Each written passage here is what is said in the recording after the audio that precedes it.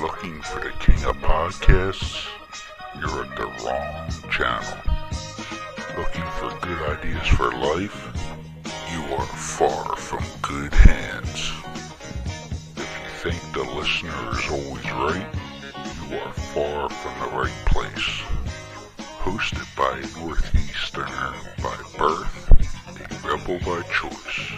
If you want a host that floats between love and madness, then play on and listen to Crazy Train Radio.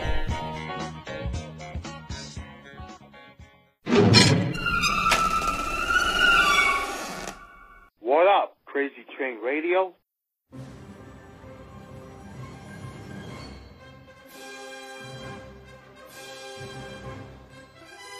You want answers? I think I'm entitled. You want answers? I want the truth! You can't handle the truth!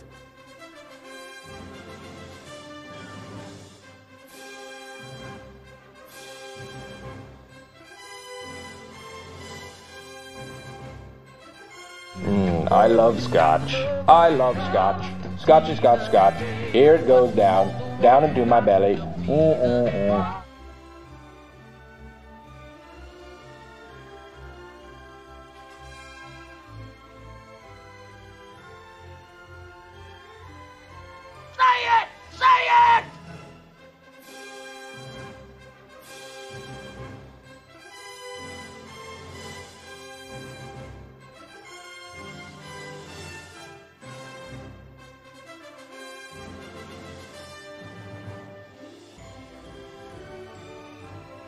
Don't mess with me, I'm one crazy mofo.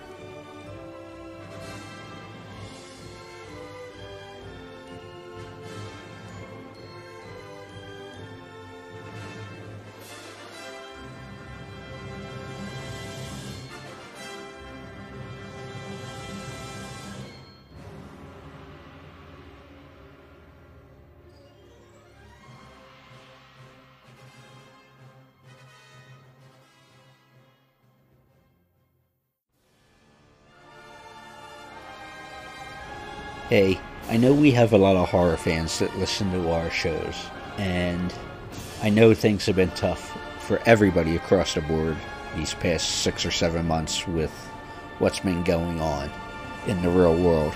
But I wanted to make a suggestion to you horror fans, because I know part of the normal routine year in and year out is to attend different conventions to meet some of your favorite horror stars. However, none of us have been able to do that because of obvious reasons. But I do have a little suggestion for you. SignatureHorror.com. Now, some may ask, what is that? Well, they obtain autographs for the fans from some of their favorite stars, from some of their favorite franchises, whether it be the original Texas Chainsaw Massacre, Friday the 13th, Nightmare on Elm Street, and many more. They have different options, such as, besides getting their autographs, you can do live Zoom calls with your favorite stars. You can do personalized videos for people, greetings of some sort. They just have many options. So if you're looking to spend some money that you may have spent at conventions, check them out and see the options they have. SignatureHorror.com. That's right, SignatureHorror.com.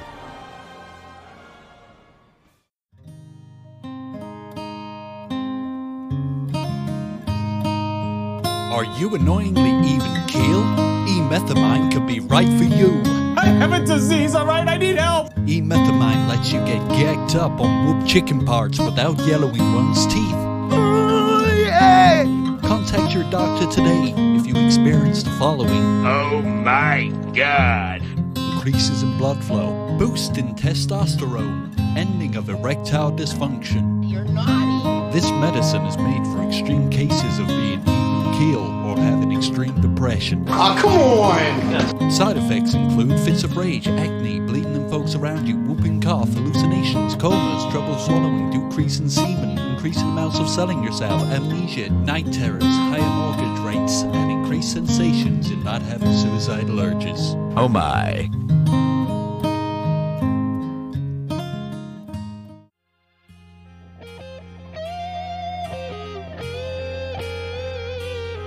Hi, I'm Jeffrey Reddick, and you're listening to Crazy Train Radio.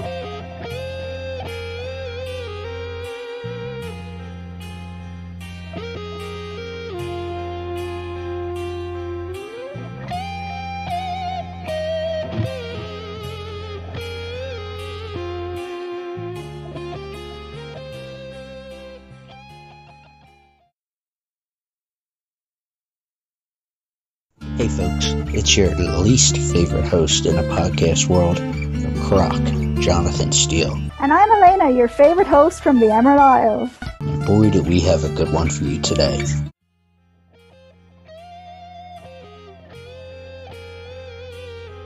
This next guest has certainly had his dreams come true.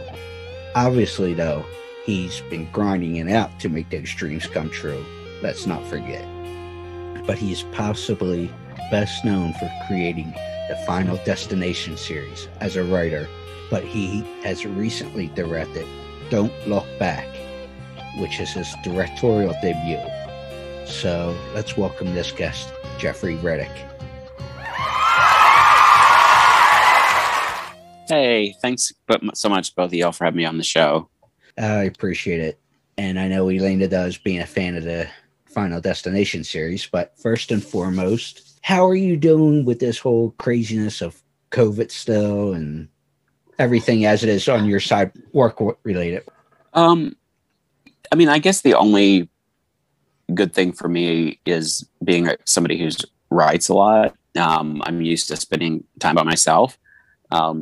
So I think I've been emotionally able to process it a lot better than I would if I had an office job to go to.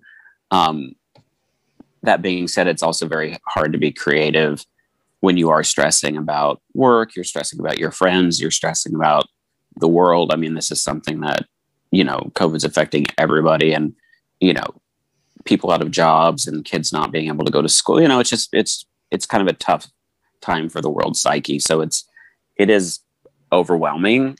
So I'm kind of a person that worries enough as it is. And so with all this stuff going on, it's definitely added to my just worrying a lot. So, but I've been able to work, and thankfully had a couple of projects come up, which are in the animation field, which is a lot of fun. It's a new arena for me. So I got to stretch some new creative muscles, and, everybody's kind of working, at least when you're writing and stuff there, everything, we can do things through Zoom. So that takes a lot of stress off, as far as like, how are we going to make this happen? But yeah, I'm just like everybody else in the world. Like, this has certainly been a stressful, this last year has been very stressful. Just cause, everybody's suffering. So it's hard not to take that on, or take that in and acknowledge that or feel that. So. Yeah, I can't speak for you, Jeffrey, but, I know at least 2 out of 3 of us in the room, without throwing everything out there publicly, has had some way contact with COVID. So yeah, it can be a little bit stressful. That's for sure. Yeah. I've had some friends have it. I had, I've just because I've stayed, pretty much in my place, except for going to the store, and that's really it. Just going to the store. So I've become, quite a bit of a homebody. You mentioned that with the animation stuff and all, and you're having to stretch your creative muscles per se. How much different is that compared to when you're writing for, say, television and or film with live action? You know what? It's some of the process is the same, like you meet with the writers, you kind of break out, a season and then start laying out the episodes. But I think the biggest difference is with animation, especially this is younger animation, like YA animation. You have to be obviously mindful of what you're saying, but you also want to kind of make sure that what you're doing is going to be entertaining, younger kids, but also their parents. So it's kind of like you want to make sure you're sending the right message to kids. You don't want to, you don't want to be like, hey, let's have kids wanting to run around with chainsaws and solve their problems. So you're you're trying to kind of set the right tone and message for the stories that you're doing. But you're also, there are limitations in animation. I mean, you can create whatever world you want, but when you're working on a series, you know, they have to build the characters and the sets. And anytime a character changes outfits, it's like, you know, you don't want to have them changing too much. You know, you can slap a different outfit on them, but then it has to be functional for what they're doing. You don't want to create too many new characters. So you want to try to have characters that can kind of be redressed and reused throughout the series. Whereas in TV, you have a lot more flexibility about just bringing in a new extras, you know, like in animation, like if you build 100 people to populate a village, then those people will later on be redressed to be soldiers. And you know what I'm saying? Like they'll use the same characters and just put different outfits on them and things like that. So you'd have to be mindful of that. And I guess the other big thing is the animators are very involved in the creative process. Like they come on very early. So they're part of the creative team while you're writing. Whereas like in television or film, you write stuff and then you have your set designers and your costume people and your prop people work on stuff. So, you know, it's been my experience so far on the couple of things I worked on that the animators are, you know, are brought in a lot earlier in the process. Makes sense. But let's go ahead and start with Don't Look Back. Came out later last year, and it was your directorial debut. Yeah. So what was it like for you putting a different hat on? Because obviously most of the fans know you for the writing side of things. You know, directing's a whole different ball cap to put on there. Yeah. And it's funny because I've been very fortunate to be on the sets of most of my films in the past. So I got to, and I know a lot of directors, so I had a lot of brains that I got to pick. The biggest, well, one thing is until you actually do it, I had directed a short before, but it is a lot different than a feature. And so you learn all the stuff you don't know, when you actually do it. I think the biggest difference is, you know, just kind of the way the business has evolved over the years. It's so funny because like in feature films, like the writer is kind of like, once you sold a script, it's a lot of times it's like, see ya, see you at the premiere. And then that's it. You're just out of the picture. In television, the writers are like the top of the food chain. So the directors are actually coming in and working to service the script. Whereas in films, it's like you sell the script and then people can do whatever they want with it. So I'm used to being on set as a writer and being very mindful that it's not, when I'm on set as a writer, it's not my place to like, you know, unless the director asks me or we've talked before, which we usually happens. But once I go to set, like I'm always quiet. Like I'm friendly, but I made the mistake once of having an actor ask me, you know, what I meant when I wrote a character a certain way with this scene. And the actor asked me very innocently, like, what were you thinking? And I was like, oh, this, and this. And then I found out later that this particular actor and the director were butting heads about the character. So the actor went back to the director and was like, well, I talked to Jeffrey and he said he wrote this. You know what I'm saying? It brings you into the middle of what's going on there. Yeah. So, you know, I'm very careful when I visit sets just to be there to learn and observe. So to actually be on set as a director was great, but there was still that part of me, because I'm very, very collaborative. So it was balancing my collaborative nature with, you know, I'm in charge here. Like everybody on set is looking at me to kind of guide this ship, and they were looking at me for direction. So it was balancing that collaborative side of myself with being the captain. Well, Elena's having tech issues, but she was curious to know, as the director, would it be safe to, she does some acting, is starting to get into it, but would it be safe to say that the director sets the tone? Oh, yes, absolutely. Absolutely. And I've seen that on every set that I've been on. Yes, the directors absolutely set the tone. So if you have like, if you have a very type A personality, like where everything has to be regimented in their way, you'll know that. I brought everybody together because this is important to me. I brought everybody together the first day just to A, let them know how much I appreciated them all being there, but B, that this was like a safe set for me. Like, so if I said, if anybody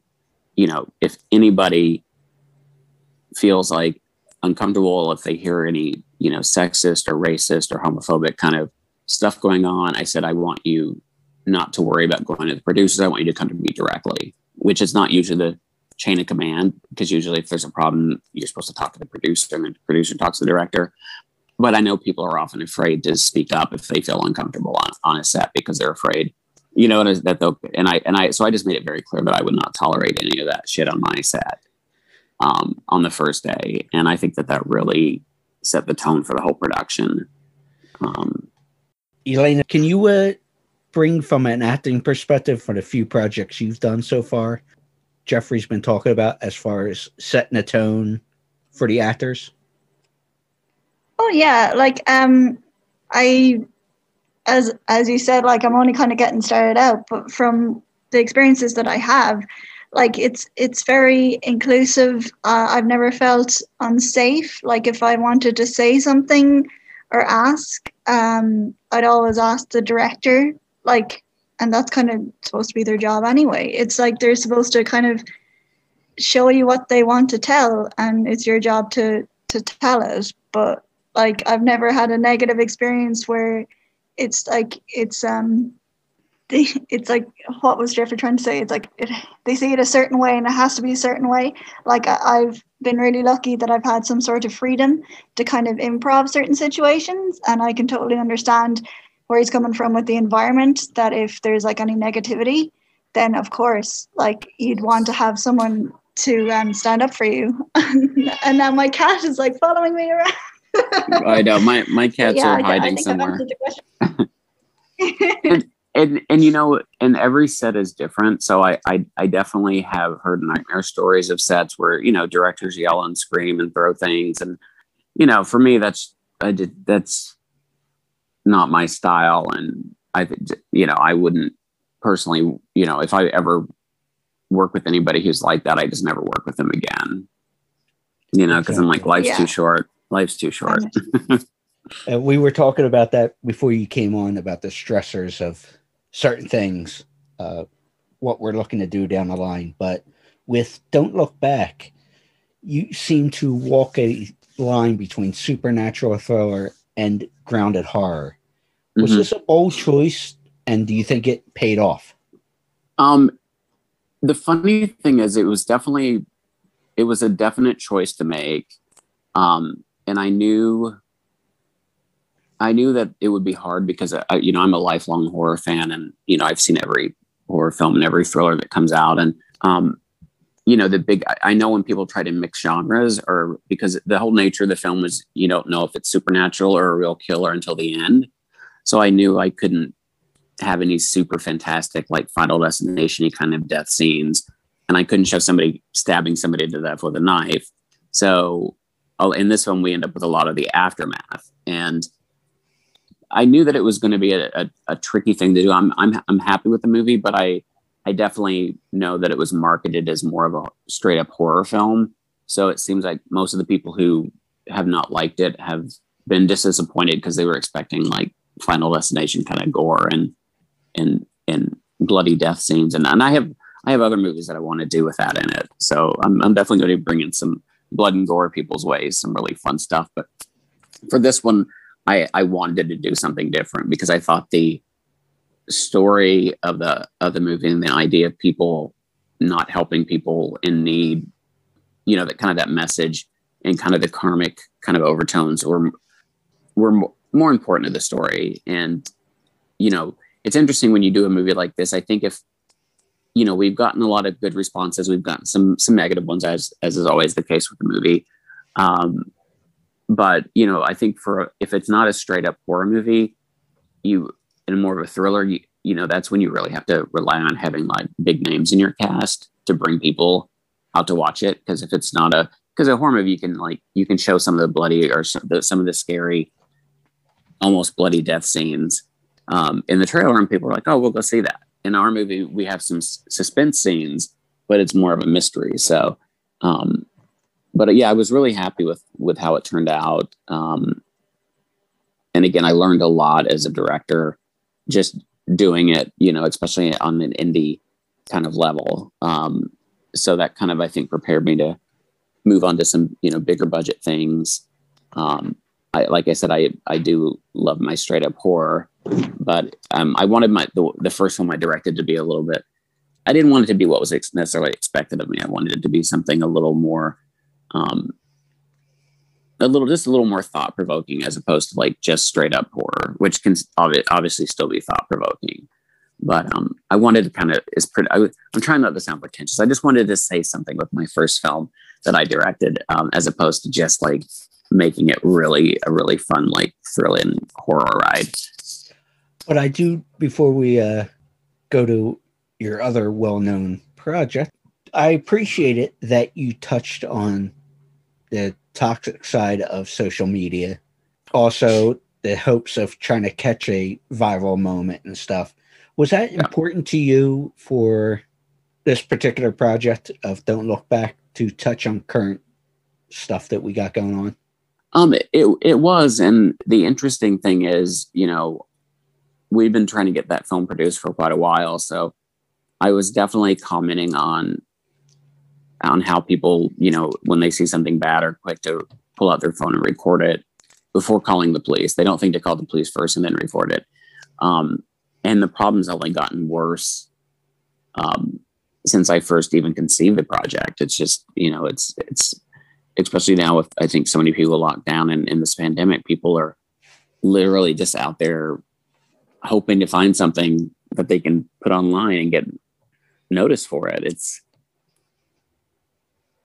just one of the, and this is one of the ironic things. But I remembered after the kind of insurrection at the Capitol here in Washington, they interviewed this guy on CNN, and he was there when the woman unfortunately got shot in the Capitol. And I'm watching him on CNN, and this was like the very next morning, I think, or maybe even that still afternoon, because he had footage from it.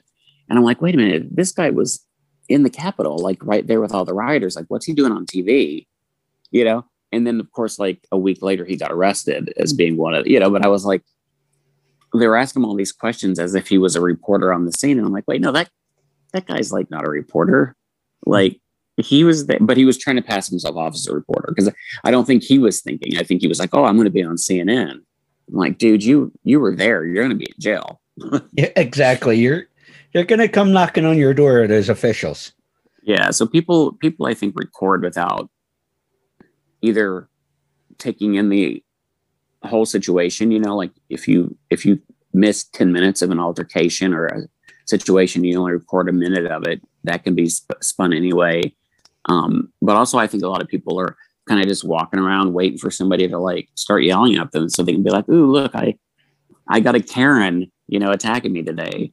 I'm going to put it online. And that's the biggest thing, because at least for me, and obviously I know different races and cultures and just everything, when you look big picture, kind of what you're saying, they don't take into the full context, if that makes sense, that you can only base on like this footage that you may or may not see. Yes. For me, it's what led to the whole picture, if that makes sense. Yeah. Yeah. You need a, and that's the thing, that's kind of one of the biggest issues with our world now, is we live in this quick fix digital age. And so somebody can take a video and put it up on Twitter, and it goes viral before we even know the whole story. And now a lot of people get their news on, Twitter and Facebook and Instagram, because it's instant. Whereas with news stories, they have to, at least vet, they have to vet their sources. But now that because of the 24-hour news cycles and so many networks, a lot of them are rushing to get stories on the air, because obviously at some point, if Twitter takes over for the news, then why have the news? So, yeah, it's just the information and misinformation that's out there is crazy. So, well, let's go ahead and switch over to Final Destination. I forget that movie. What is that movie? What is that franchise?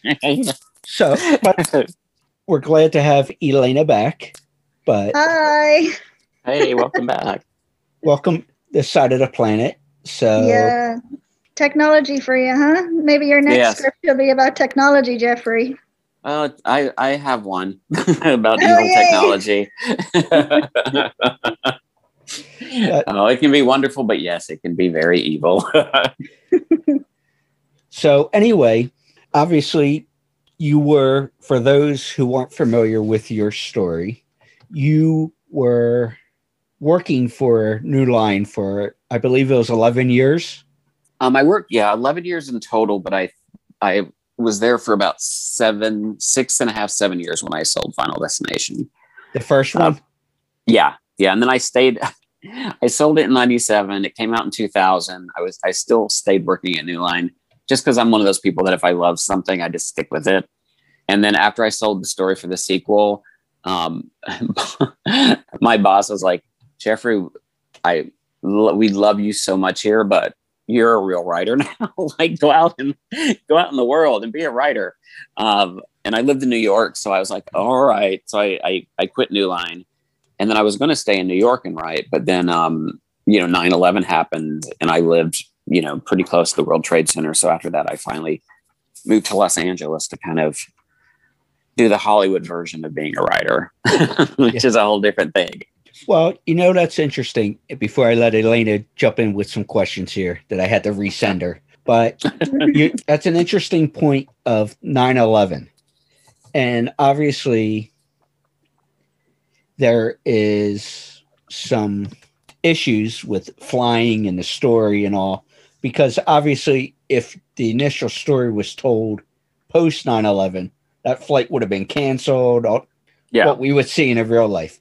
So do you think it was good when it came out? And did your opinion change of the ball you set rolling? It was, I think it was, I'm glad it obviously came out pre 9/11, because I wouldn't want anybody thinking that, people, that's the thing. I worry too much about people thinking. People always read stuff into your work that's not there. And I wouldn't have wanted people to think that we were taking the crash, No. That the planes crashing into the World Trade Center is inspiration. But yeah, when we had a lot of freedoms with how we portrayed just just going to the airport, there was a security checkpoint at one point in the script, but it wasn't like invasive like it is now, and there weren't, you're right. If somebody freaked out on a plane, they would have canceled the flight. I'm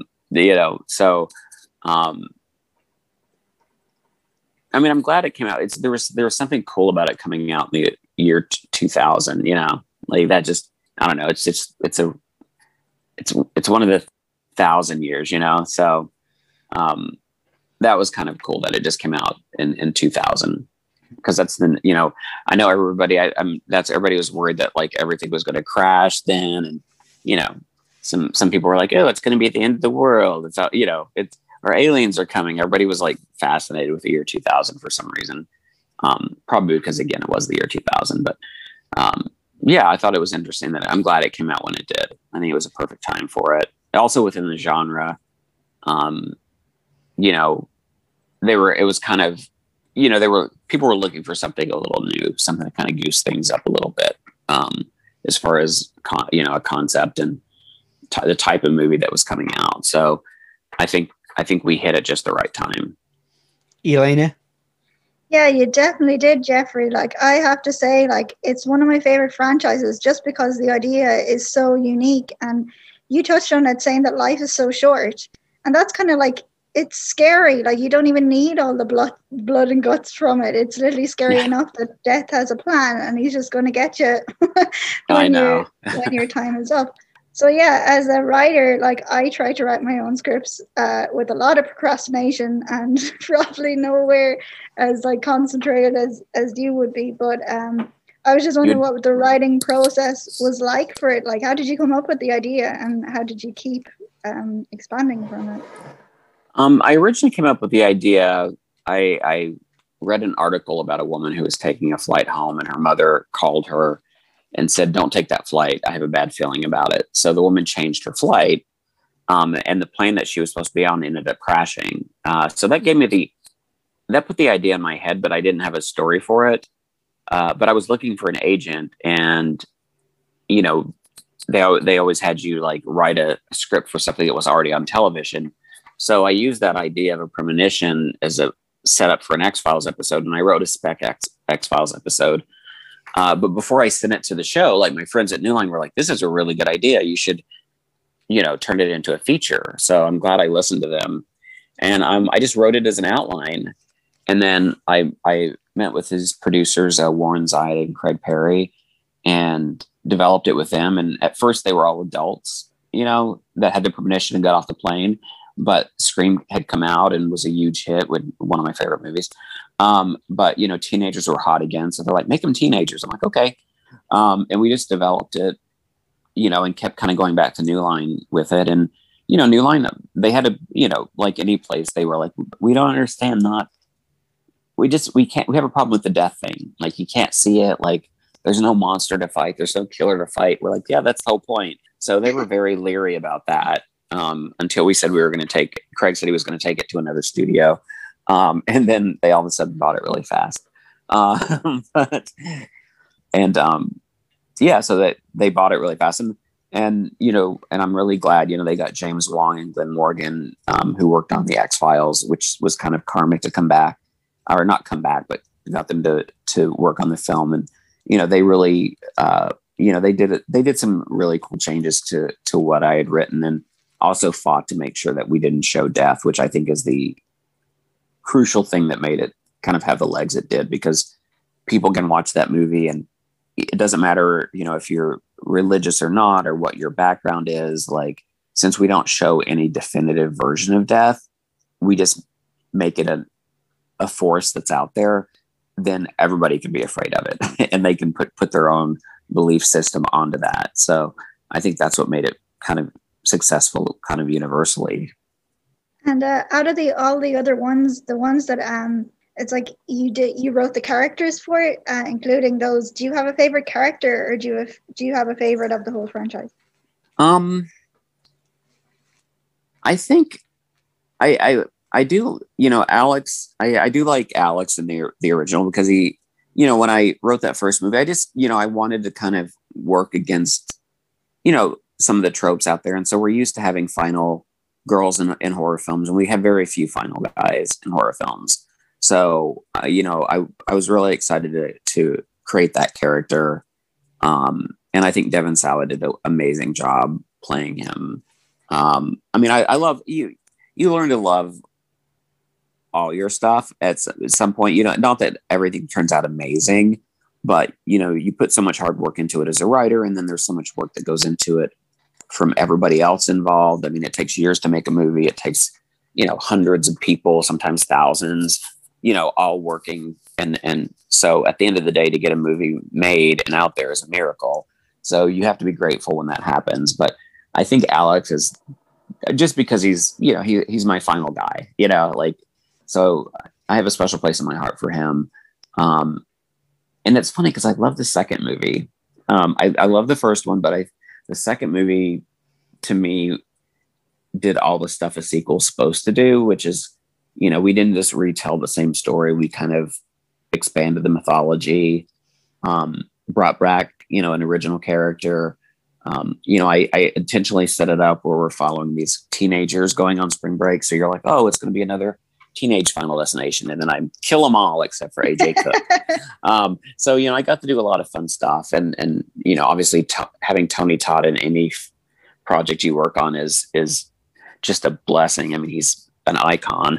So, to have him back with more screen time was just awesome. So I think the second movie is definitely my favorite of the of the franchise.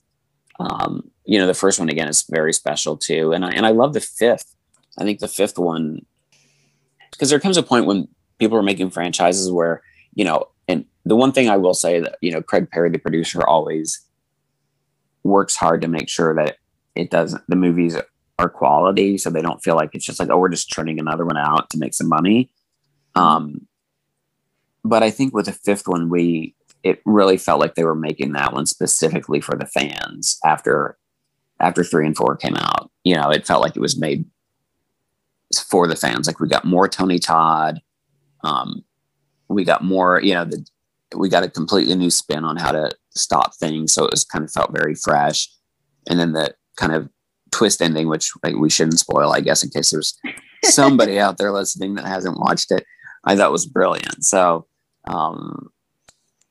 yeah, but I mean, I love the whole franchise. I mean, I'm very grateful for the whole franchise. It's, as a horror fan growing up, it's just nice to, know that something that you created has, I hear people on the streets every once in a while being like, oh, that was a Final Destination moment. And I just kind of laugh, to myself, because it's like, that's so cool. I was just going to say about the second one, Jonathan, we don't have big, huge freeways like you guys have in America. So that scene always sticks out to me with the truck and the log. Yeah. That's yeah. That's growing up in Kentucky. Like I was flying home to Kentucky when I read that article for the first film. And then I was driving home in Kentucky and got behind a log truck. And then I pulled over and then I realized that's our opening. Like, cause I had originally had it be a hotel fire. Like the kids were going to spring break and they stopped at a hotel, and Craig, always in a very good way, was like pushing. He's like, no, we need something better, Jeffrey, dig deeper. And then when I called him about the log truck, I was like freaking out because I pulled off the street and I called him, and he's like, that's it. I was like, yeah. So I think that's my favorite. That's definitely my favorite opening. But that's because of David Ellis, the director, as well, because he had a background in stunts. And so he knew how to direct and set up action scenes. And I think that's one of the best pileup scenes I've seen. Like, I just love that opening. But speaking of that creativity, I got to ask, because I loved how this was incorporated, being a history major. Mm-hmm. Obviously, especially in 1 and 2 that I can recall, there were many props that contained references to either assassinated presidents or almost assassinated presidents. Were you a fan of history and wanting to incorporate some of that stuff? Actually, that stuff wasn't in my script. So that was definitely something that I think James Wong and Glenn Morgan set up with, because I also know they named a lot of changed the names of a lot of the characters to match famous horror directors like Val Lewton and Todd Browning. So they, that's the great thing when a director comes on a project, is they kind of filter stuff through their vision, what they see. And then, they can either put stuff in the script, like dialogue in the script, or they can add music, or they can add props in the background that kind of reinforce the themes that they're trying to get across. And they're nice little Easter eggs for the fans. So, yeah, that's, again, I give all props to Glenn and James and Glenn for that, because that was definitely part of their vision in bringing the script to life. But speaking of that, how big are you in terms of mentoring people? Because for those who may or may not be aware of James or Jeffrey's story here, he was mentored because of a script he tried to write, or he wrote it, but I don't know what happened with it, with Nightmare on Elm Street.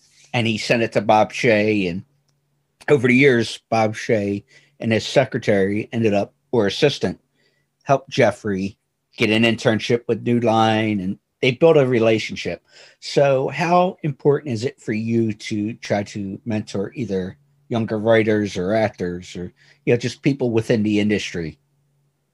No, it's very important. I mean, I take every, I mean, you know, I'm very grateful, you know, for Bob and his assistant, Joy Mann, who, yeah, when I was a 14-year-old kid in Kentucky, when I wrote them, and, you know, they would just send me scripts, and sometimes movie posters, you know, it was great. You know, it kept me very inspired, as I was finishing up school in Kentucky when I finally went to New York. So, you know, I think, you know, giving back is always important. I mean, I spend a lot of times like speaking, you know, at schools or, you know, doing, especially during COVID, I've been doing a lot of, you know, I'm doing a Zoom class interview Friday at 8:00. Good Lord, 8:00 in the morning. That's fine. I'll be good. So it's very important for me. The thing that I've noticed it is different, you know, because when I was growing up, like, well, first of all, you know, Bob Shea had a company, and lots of employees. So it was a lot easier for him to, like, you know, have somebody like read my stuff and things like that.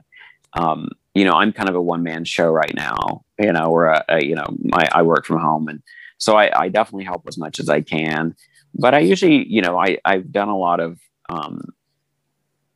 like online, you know, like, I'm blanking on the name of the website now. Oh, I can't even remember it. I'm so embarrassed.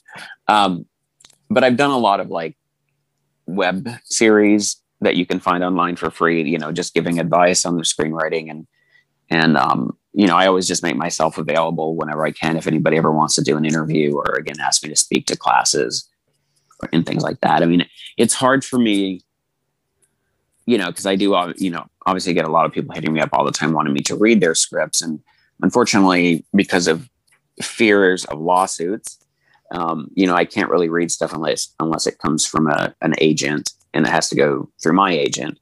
So I can't really just read material because, you know, there's so many out there. And I tell people there's almost this unneeded worry that people are going to rip off your ideas. I mean, there are so many people on this planet that the idea that you have something original, there are no original stories, to be honest. It's always about what you do with it. And I always use the example of Final Destination. Like, after because I worked at New Line for a long time, but after I sold the script and I moved out to LA, I was at a party once and one of my friends was kind of drunk. And so I was like, tell Jeffrey the story. And he's like, no, I don't want to. And she's like, tell Jeff the story. And so he's like, you know, the story was, I found out like he had actually written a script that had the same concept as Final Destination, but he wrote it as a comedy. So this guy had a premonition, cheated death, but death was like this screw up and kept trying to kill him and some other people, but kept messing it up. And he had submitted it to New Line probably about 6 months after they bought my story, but before they announced it. So they were like, oh man, we basically bought this same concept, but a horror version. And I always have to remind myself, like, thank God that they got that 6 months before, that, you know, they got mine 6 months before, because if that script had come through like a week before they bought my version, that writer would have thought, oh, Jeffrey worked at that studio, he stole my story. You know what I'm saying? Mm-hmm. So stuff like that happens all the time in this business. So that's why people are very leery to read a script, because it, you know, or can't read scripts that are not submitted through agents, is because it doesn't matter how many times you promise and on your firstborn that I would never sue. Somebody's going to come up and say you stole their idea. It doesn't matter, you know, if it's based on, if you adapt a book, somebody will come out and be like, you stole my idea. I'm like, I adapted this book. Okay. It's like, so, but that's kind of a message I like to let people know. It's like, I've been in the business for like 30 odd years, and I've only known one person who actually had his script stolen. And he sued and won. But I pretty much every writer I know in this town, and every producer I know, and every production company I know has probably been like sued or threatened by hundreds of writers going, you stole that idea from me, you know? Mm-hmm. So because people don't realize, it's like, you know, every idea, somebody's thinking about an idea that you have. It's just, again, it's how you put it out there in the world. Yeah. You know, like your creative voice makes your work different. And I don't claim to be an expert, Jeffrey, but I do have somebody's script. There's a fan of the show that sent me something, and they're going through the process of, sending it off to the appropriate people and, all that whole song and dance. And I think it's interesting for being a layman's person reading this script. But speaking of what the threatening of lawsuits and all that other bullshit, is it with the process? Because obviously I wouldn't know. When you send it through your agent to whoever it's going to, do you trademark that or copyright it? How is that worked to protect you? Yeah, you always copyright. I know they always say you can do like the register it with the Writers Guild or postmark it to yourself, which actually if that does work because a government stamp is an official notice, but it's better to copyright it with a copyright office because you can do that online. And the reason it is because the copyright is a government document. So if you're ever sued in a court of law, like that has the most standing over like, you can say you register with the Writers Guild, but somebody could literally take your script that you registered with the Writers Guild and copyright it, and then they would own it because they got the copyright on it. So you should always copyright your script first before you send it out. And I just, as a general piece of advice, I always tell people to keep an email trail, like when you send a script to somebody, be like, hey, per our conversation, here's my script about this, and then have that person say thank you, so that you just have like a communication back and forth that shows that that this person asked to see your script. Yeah, the copyright is more important. I mean, I know people like to, they'll say, just register your script with the guild or mail it to yourself, but if you're really serious, you should copyright it. And I think it's like $45, and you can do it online at the copyright. I think it's uscopyright.gov. So you can upload your script there and pay with a credit card and copyright your script. So and it's a beautiful thing. Double whammy, because you also have not only the copyright, but you have the credit card receipt. Yes. For the purchase. Yeah. And because the copyright is a government organization, if you ever have to go to court, the copyright holds up. That supersedes anything. So how dare they? But that's a whole nother issue with government, and we can spend 3 hours talking on that. But, it's interesting. We were talking about writing and everything, most of the conversation. And I heard in other locations, aren't really a fan of writing for yourself, because most people don't realize that you have acted some in your career, but obviously everything's taken off behind the scenes. So why aren't you a fan of writing for yourself? You know what? It's hard for me to step outside of myself to see what kind of role I would be good, like really good in. Like, I'm 51, but I don't look it, which is great, but it's hard to, I don't necessarily look like a typical dad in a movie. Especially if I shave, if I let my stubble grow out, it gets gray. I look a little older, but if I shave, I would not, I would not look like somebody's dad if they're unless they're kids. And so, I've got to do some little acting, like playing a doctor and some stuff like that. So I do plan on writing a better role for myself in something coming up. But for me, it's always about writing the best script. So, I think it's going to be a matter of the right project coming along where I'm like, okay, I would be really good in this role. So I'm going to write it for myself. Going with that route, if you were to write for yourself, what would you go with at this current stage that you're at in your life? You know what? I love doing comedy, actually.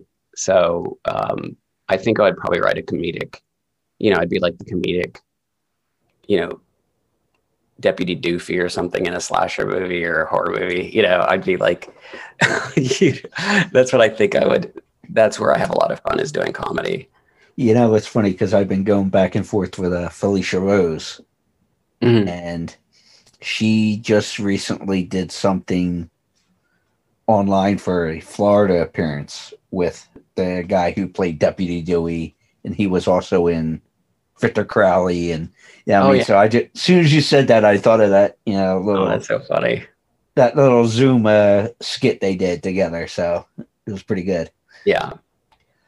As far as writing's concerned as well, what kind of specific notes do you like to provide in terms of casting, or is it I sell a script and you guys do as you wish? I mean, it's usually a mixture. It depends on how it goes. Like if you sell a script to a studio, obviously it's see ya. If I'm producing a project, I definitely have more say in it. And, directing, I just started directing, but, going forward with directing, I'll definitely have a lot more input into who's going to be in the film. So that's good for me as a writer and a director is because, I know that I like to be surprised. Like you may have somebody in your head for a role, but an actor or an actress can come in and completely bring a different take to the character that you're like, oh, I didn't think about that, but that would be really interesting. So I find the whole auditioning process, it's exciting for me. I know it's excruciating for talent because, only one person ends up with the role and you could end up auditioning hundreds of people, for every role. And so you're trying to get the best person for the role, but also mix and match them with other characters and other actors and actresses. And, so there's a lot of mental gymnastics you have to do when you're putting together a cast, because you don't want everybody to look alike. You don't want them all to have the same kind of personalities. There's just a lot that goes, you want to make sure the couples have chemistry. So there's a lot of. So many little nuances people don't think about. And then you'll cast somebody as part of a couple, and then you'll cast the other partner, and then the first person you cast will get something else and have to drop out. And then you'll have to try to find somebody new who either matches with that person that you've already cast, which is a whole, it's a lot of, and sometimes you just end up where it's like, we're shooting in a week, we just need to cast somebody. So, one of those two. Well, you wrote Don't Look Back, correct? Yeah. So that must have been a little easier for you to put the casting and such together. It was easier, but it was weird because, we originally had it set up at a company, with a $5 million budget. So we had a lot more access to certain actors that I really wanted and actresses I really wanted for the movie. Once we decided to go indie,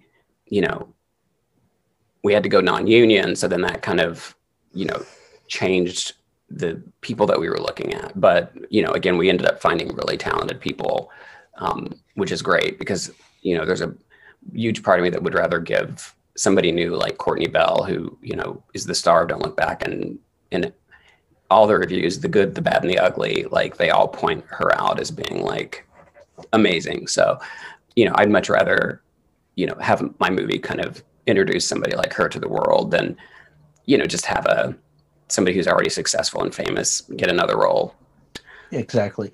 Well, have two more questions here for you that I was thinking about. First off, I should say, try this in English. You've had your hands within the entertainment and movie making process since a teenager, as we talk about. And with that previous answer, it made me think, what has been the biggest change in the business and the structure from your point of view since you've been involved? There have been a couple of seismic changes. I mean, the biggest one I saw happen probably in the 2000s, because when I started at New Line in the early 90s, it was super creator based. Everybody that ran the studio loved movies.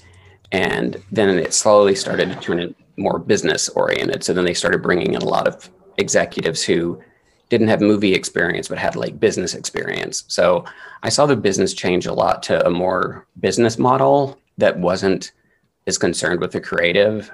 It's just more about protecting your bottom line and your stockholders. So that's why you see a lot of sequels and remakes and things based on books, as people are making creative decisions based on what they think is going to be the safest bet, as opposed to like taking creative chances. So that's one of the big shifts in the business that I think, we all have to navigate, or it just crushes you at some point, that it is a business. I think the other change that's been more positive is, there aren't just like 3 networks and 5 major studios anymore. People can shoot films on their iPhone and get them up on YouTube and get noticed. And there's a lot of smaller companies and there's a lot of streaming services. So there's a lot more opportunity out there, especially with the spread of the internet now. Like somebody can post something online that goes viral and all of a sudden, everybody in Hollywood knows who they are and it doesn't matter where you come from. So I think that the internet and the digital steps that we've taken have definitely opened opportunities to people around the world that normally wouldn't have opportunities. Back in the old days, it's like you had to go to New York or California, preferably California, to break in the film business. And now, you can do it from anywhere. That kind of goes back to what you were saying previously, as far as casting and such, with as far as like social media presence. How many followers does this person have and all that bullshit. Yeah, like that never translates to box office. I mean, it may translate to like getting a brand out there, like if you're selling shoes or you're selling something like a product. But there's never been any film where they've cast like a big internet star in the film and that film has taken off because of this. Like there've been a lot of movies that you find on Amazon or Netflix where they cast like five of the biggest Instagram stars or 5 of the biggest YouTube stars, and those movies never broke through. So, people, if they're watching you all the time on social media for free, like they don't really go pay. They're not going to go pay $15 to like go see you in a film, like playing somebody that's not yourself, because they fall in love with the person that they're following. Exactly. Yeah. And you and me come from even though you're a few years older, come from a generation. The biggest thing I would say that has changed is back in the day, folks, and I know we have a mixture of audience age-wise, but there used to be things called VHSs and beta tapes. Yeah. Then it went to laser discs and DVDs and now streaming services, as you mentioned. So it's pretty cool, I think, to have, and makes it easier to have multiple generations of fans of movies and or franchises.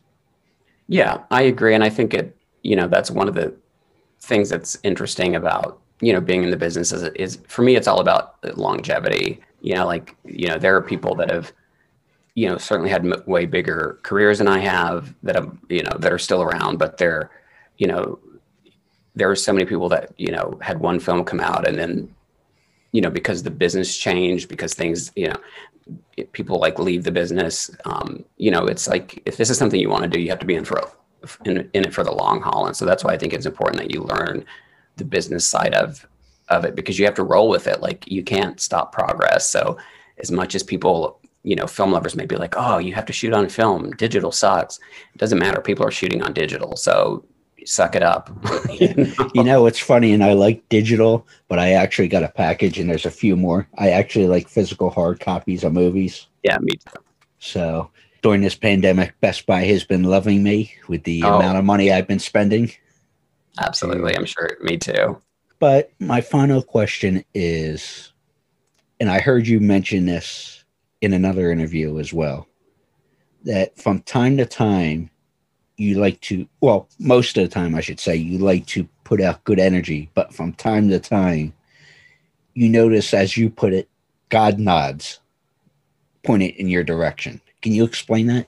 Yeah, and that's a phrase that I actually heard from Oprah one time, because what did she ever do? I know. Who's Oprah?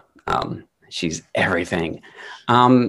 She said something one time that just kind of made sense to me. She said, when you're kind of on your life path, like we all do things to help ourselves. We do things to hurt ourselves. We do things that get in our own way. But when you're on your kind of true path, you'll just get like little signs from like the universe, that you're kind of just on the right path, like you're doing the right thing. And sometimes that can be something as simple as, for me, is like, when I met Courtney, she told me that her lucky number was like 66. And I was like, oh, that's, my zip code back home was 666, which is funny because we grew up in the Bible Belt. I can't believe it. But I was like, yeah, that number's been in my life for a long time. And I started noticing a lot of 66s popping up, just when I was starting to stress out about something. And I'm like, am I doing the right thing here? I would check my emails and it's like, I have 66 unread emails, or, you know what I'm saying? Or somebody would send me just these little, like one time I started, when Tamara first started, I was stressing about that. And I started training at this gym, and I pulled up to the gym parking lot, and the building behind it was like Tamara Antiques, or, it was just like, I'd never seen that name anywhere. And I was like right in the middle of like, am I doing the right thing? So for me, it's like, I call them God nods, because I think it's like, again, just God saying you're on the right track, or the universe, if you want to, if you don't believe in God, that's fine. I think it's just, we're all made from the same energy and matter, and we're all connected, through even just science, so. Yeah, I'm not the most religious person on the planet, but obviously I think there's something, I don't know what it is. I'm not smart enough to know what it is. There's something bigger than us. Yeah.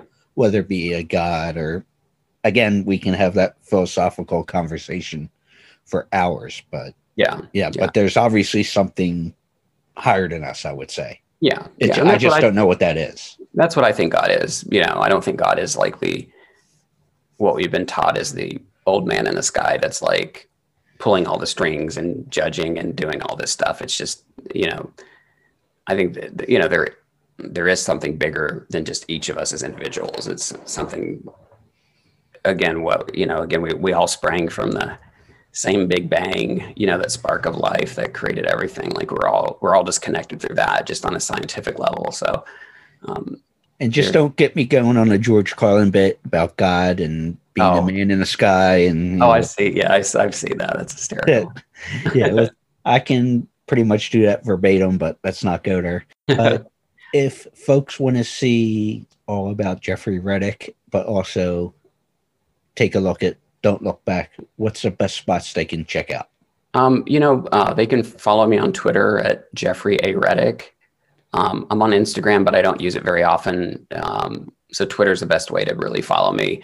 And Don't Look Back is available, at Best Buy. It's on DVD and Blu-ray, or you can watch it on all the streaming services, Amazon, iTunes, YouTube, Vudu. So, really excited for people to check it out. Jeffrey, thank you so much. Of course, it's been a pleasure. Thank you for having me on, and we'll do this again.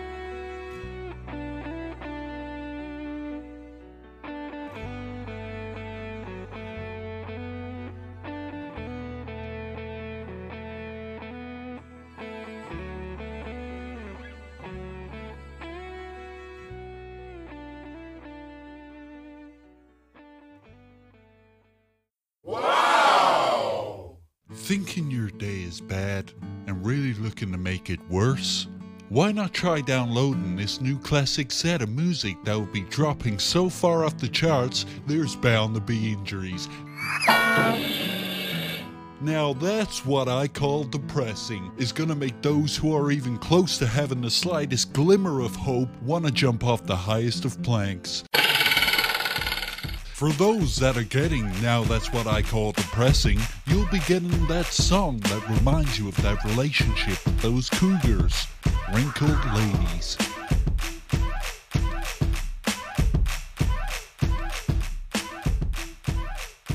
For those who weren't really into cougars, but those who had that special friend whilst in cell block 2B, we got for you this clusterfuck that will put you in therapy for years to come.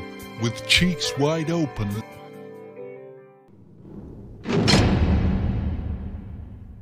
Who the fuck writes this shit? Oh hell, we're still recording this commercial. Always with you, it cannot be done. Those that rather have it out than in. This loaded hit will be dropping soon, farthing in the USA. For those who place their order by calling or ordering online, the next 100 folks will receive their choice of either a noose of good quality that won't snap, an installation of a new outlet next to your bathtub so you can now blow dry your hair in a full tub.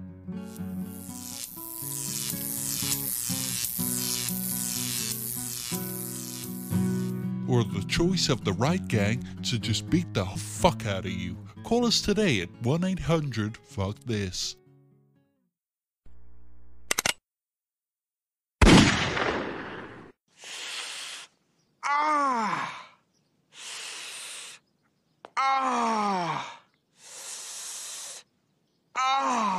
Not all football helmets are created equal. Zenith, the industry leader in protective technology, is the only helmet in the game with adaptive head protection featuring a shock suspension system that can move independently from the helmet shell.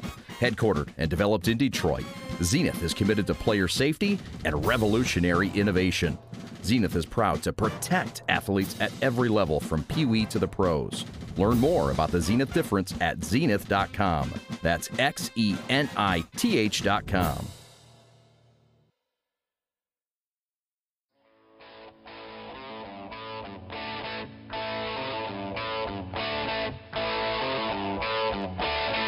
Hey campers, this is Ari Lee, the first Jason Voorhees from Friday the 13th, and you're listening to Crazy Train Radio. Jason never dies.